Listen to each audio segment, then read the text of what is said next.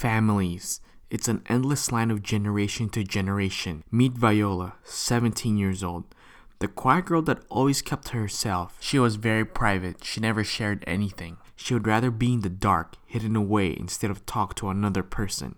But unfortunately, she had a big family. It's that time of year again, a family gathering. It wasn't any ordinary gathering either. It was a gathering of all the family members.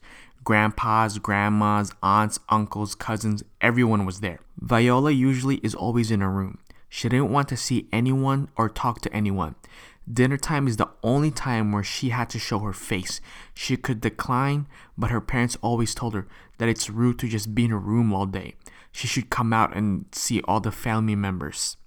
When she came out of her room, she saw all the people, everyone eating, everyone talking, everyone laughing. It sickened her. She hated this. She just wanted some peace and quiet.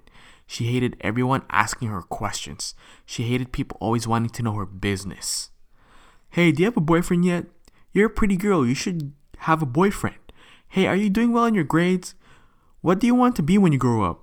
It was question after question after question. Are you a virgin? Enough, Viola said. I wish all of you would leave me alone. Stop bothering me. Viola went back to her room and locked the door and went to sleep.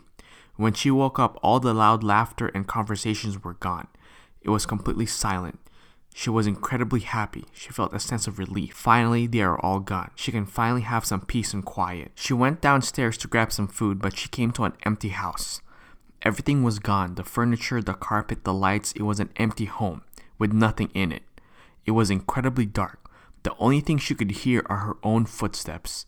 She saw the moon through the window. That was the only source of light. You want your privacy? You don't want anyone to bother you?